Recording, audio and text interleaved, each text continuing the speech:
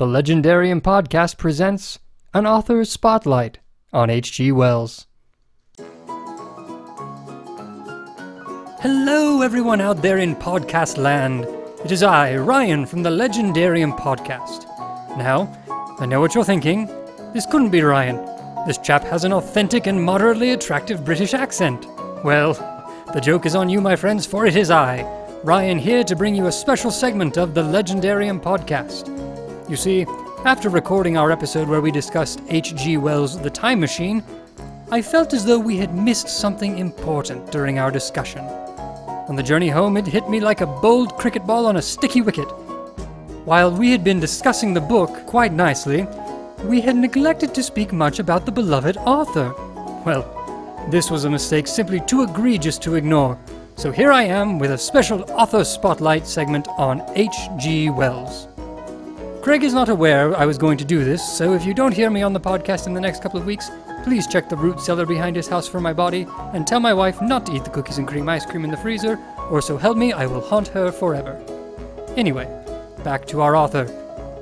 H.G. Wells, or Herbert George Wells, was an English author who penned many works in various genres. His most lasting legacy are the science fiction novels he wrote, which sparked an entire new genre of literature and are home to some of the earliest predictions of modern technology. His most famous works are his scientific romances, The Time Machine, The Island of Dr. Moreau, The Invisible Man, The First Men in the Moon, When the Sleeper Wakes, and The War of the Worlds, a thrilling tale about the importance of getting proper immunizations before invading a new planet. He is widely considered to be the father of science fiction, a title that he often shares with Jules Verne. That battle is quite the literary turf war, and until we can develop an accurate literary paternity test, the debate will rage on.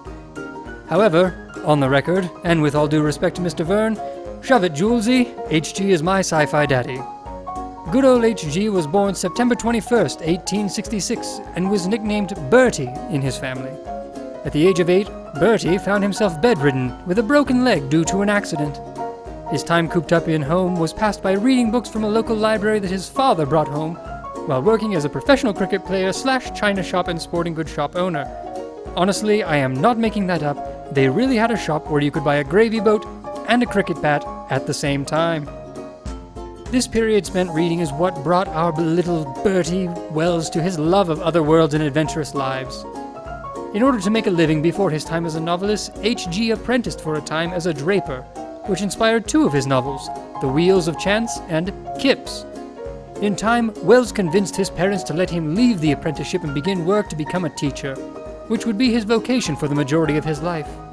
As both a student and a teacher, H.G. was very proficient in Latin and science.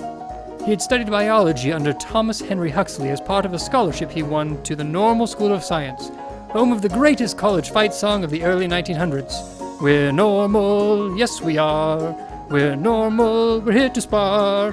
You all wish that you were normal too, but you aren't normal and you smell like dew. Okay, perhaps not the greatest song, but it was something. Wells was an outspoken socialist and was for a time a member of the Fabian Society, a socialist get-together put together by a man named Fabian.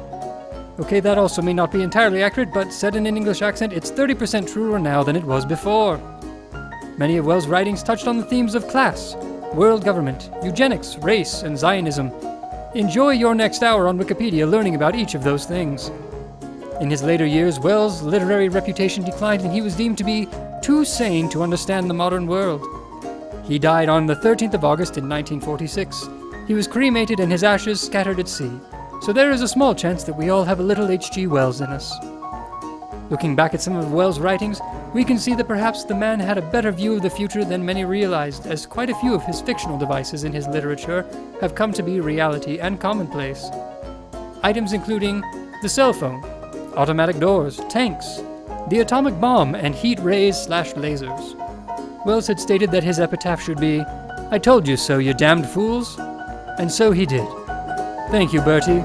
From all of us damned fools who love science fiction, thank you. Thanks for listening to this Legendarium short. Make sure to subscribe and catch up on all of our full episodes.